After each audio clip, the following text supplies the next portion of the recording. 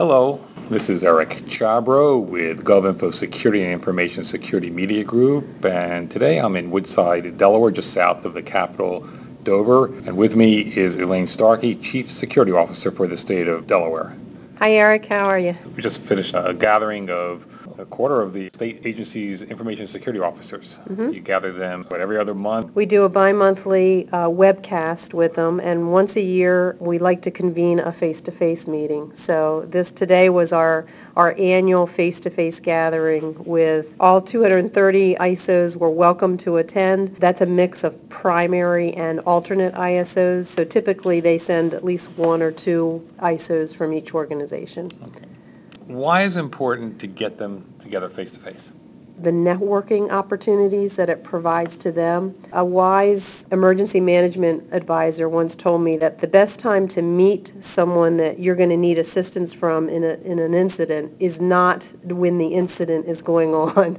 So this is an opportunity for them to come together and get to know each other. They all share common issues and common problems. We heard that today. They each now go home to their various school districts and state agencies, and they deal with very similar problems. So to build the relationships and the connections here in a face-to-face setting, it's much more conducive than our web meetings that we have.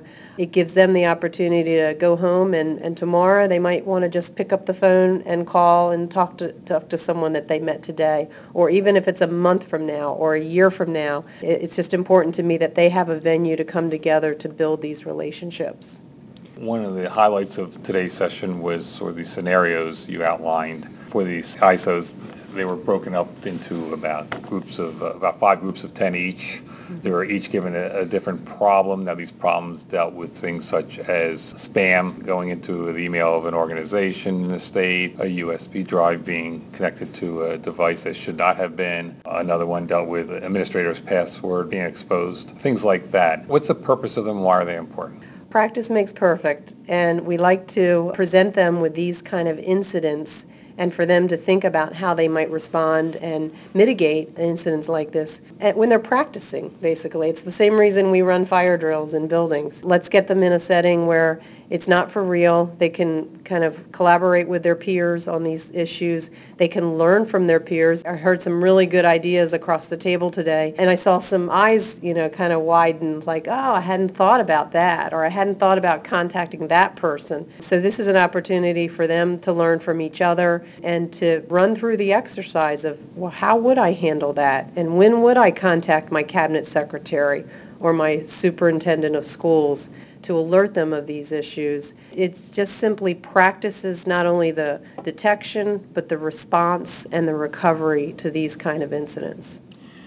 You've been introducing a certification program for information security officers. Tell us about that. Yeah, we're real excited about our new certification program. We call it DCISO, which stands for Delaware Certified Information Security Officer.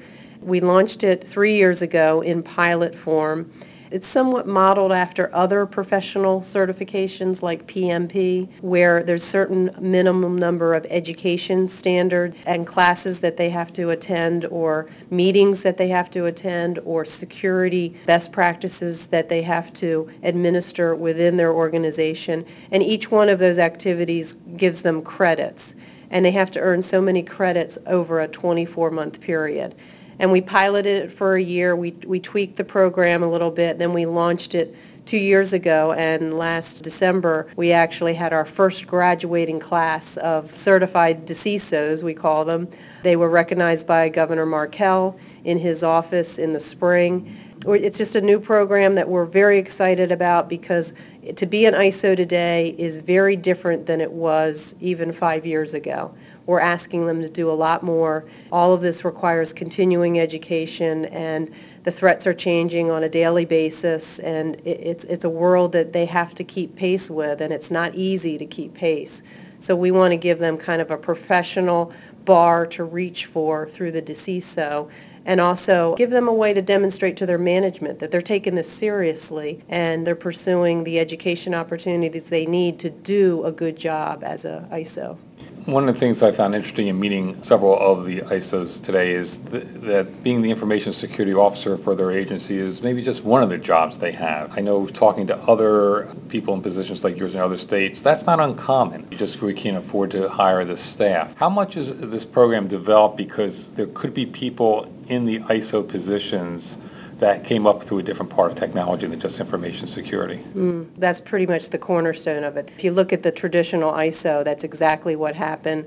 And in many cases, they're learning as they go too. So it's a way to encourage them to pursue this field of IT, the security field of IT, and it complements their other IT skills very nicely. But you're exactly right. That's what makes it, being an ISO pretty difficult in a state government organization, and probably other places too, that security is not their only responsibility. In some cases, in small agencies especially, where there's one IT person, they're everything. Anything with a cord attached, they're responsible for. Yeah, as you know, in some of other states, the IT security organization could be just the CISO. Yes. I was surprised when I started covering this to find that there were very small organizations in some states. Will every ISO have to have a certification to keep their job? Eventually, that's our long-term goal, yes. We would like to, for every primary ISO in each of the organizations to at least, or actually, I think the way it's worded right now is there is at least one certified ISO in that organization. Okay. Is there any way for you to judge the success of this program? Probably the success is going to come in the numbers, when we're looking at the number of certified ISOs. We had about 5 ISOs participate in the pilot, and last year that number grew to 14. We have 14 certified ISOs. We have 18 executive branch agencies. I was pleased with that number. We have a ways to go to get every organization and every school district, but my goal is to see that the number of certifications grow from year to year. And what's the biggest challenge of developing such a program? Probably the same challenge that we deal with other issues. This is a group of people, this is a wonderful team that I get the chance to work with. None of them report directly to me. So it's management by influence, I guess is the way you call it. I'm trying to cast a vision for them to grab a hold of without having any supervisory responsibilities for them at all. It's tricky. It's tricky. They'll go back to work tomorrow and they'll have other things on their plate other than security to deal with. Are there specific programs that the state developed for them to take in this coursework, or sessions like today, I guess, goes toward that? Or are they on their own also to identify other programs to take advantage of that may be offered at local colleges? Yeah, they're free to pursue other education options like those at local colleges or webinars online. Many of them take advantage of SANS training. Many of them also take advantage of training that we are able to secure and bring into the state. For example, next week we're running a CISSP boot camp, and they'll receive DeCISO credits for that. We've got 43 of them signed up for that. We try to offer as many state-sponsored training opportunities as we can, but they're free to pursue their own options as well. Does the state reimburse them for their expenses? Usually. That's good. Yeah. That's good. Anything else you want to say about this topic?